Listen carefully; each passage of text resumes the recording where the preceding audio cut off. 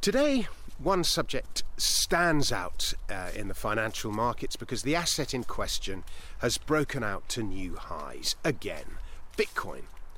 Now remember the golden rule: what is the most likely thing to follow new highs? And that is more new highs. Should you be buying if you don't yet own any? Yes. Should you be selling if you do own some and taking profit? No. Why? I'll tell you why I think that's the case. It's because you want to maintain exposure to the collective intelligence of Bitcoin. And I have two observations to make about that today. And the first is this: when you buy and hold Bitcoin, you're not just investing in a revolutionary system of money, you are investing in and holding the product of the collective intelligence of some of the brightest minds on the planet. If Bitcoin had its origins in the cypherpunk movement of the late 1980s, we're talking about over 30 years of collective computer genius. Now, you might say the same about holding stock in any tech company. We can only make the cars or the phones or the search engines we make today because of the collective efforts of thousands of human beings over many centuries. But they are still individual companies, centralized. Bitcoin is an open source movement.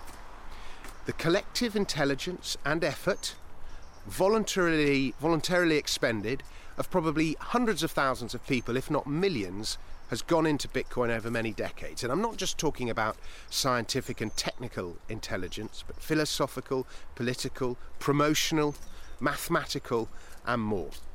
Everyone who talks about it, everyone who thinks about it, uses it, builds apps or companies around it, is in some way contributing.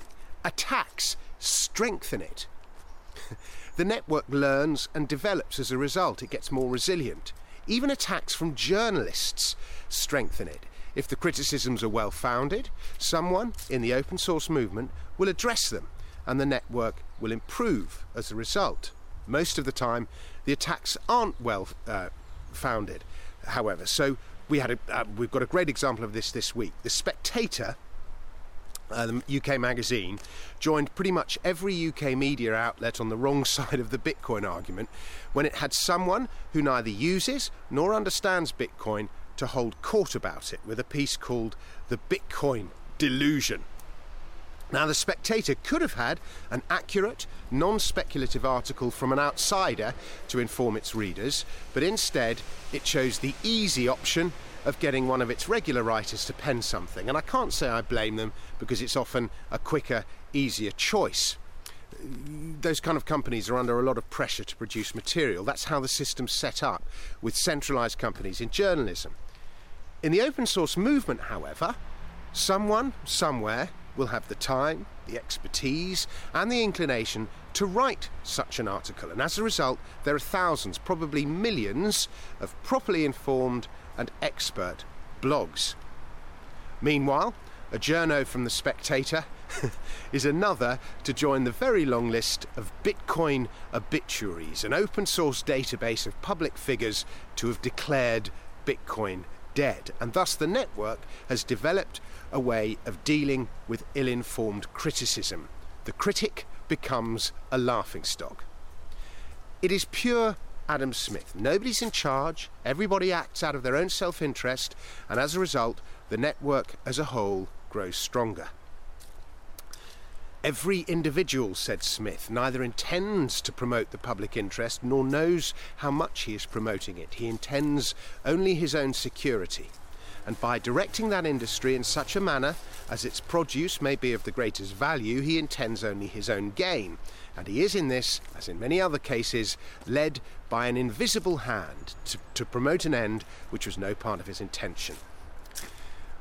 I remember going to gold conferences back in the noughties, and I was deeply persuaded by many of the arguments I heard there about inflation, the Cantillon effect, fiat money and so on. But, with a few exceptions, gold miners are not the brightest bunch. And nor does the body in charge of promoting gold, the World Gold Council, have anything like the same collective drive, imagination and intellect as those in the open source Bitcoin network. Gold may be the oldest, most tangible, most permanent subject on Earth, stardust, the result of perhaps the greatest open source network of all, nature, or even the universe. I mean, it really is. Gold is marvellous, and I advocate owning it for that very reason. But that's gold itself.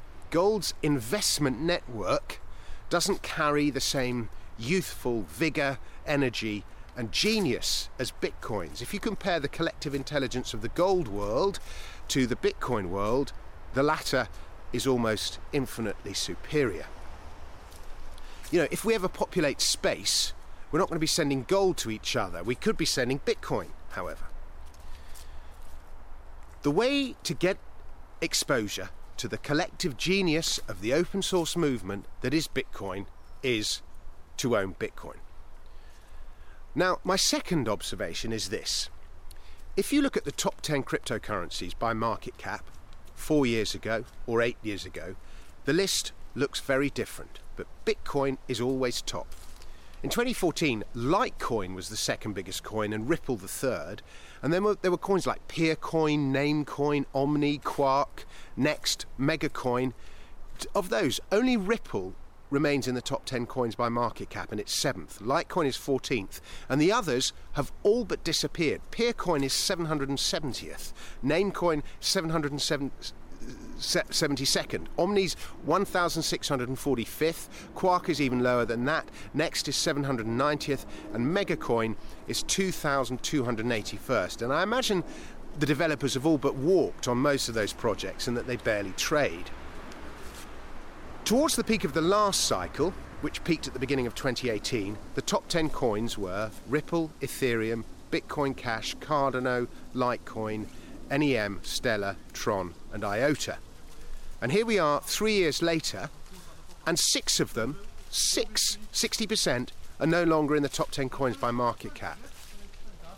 We all want to find the next coin that's going to multi-bag and do 100x. If I bought Solana when that random on the WhatsApp chat told me to last year, you know, I could have paid off the mortgage and retired to the Cayman Islands. If only I'd bought Dogecoin when Elon Musk pumped it, or Shiba Inu.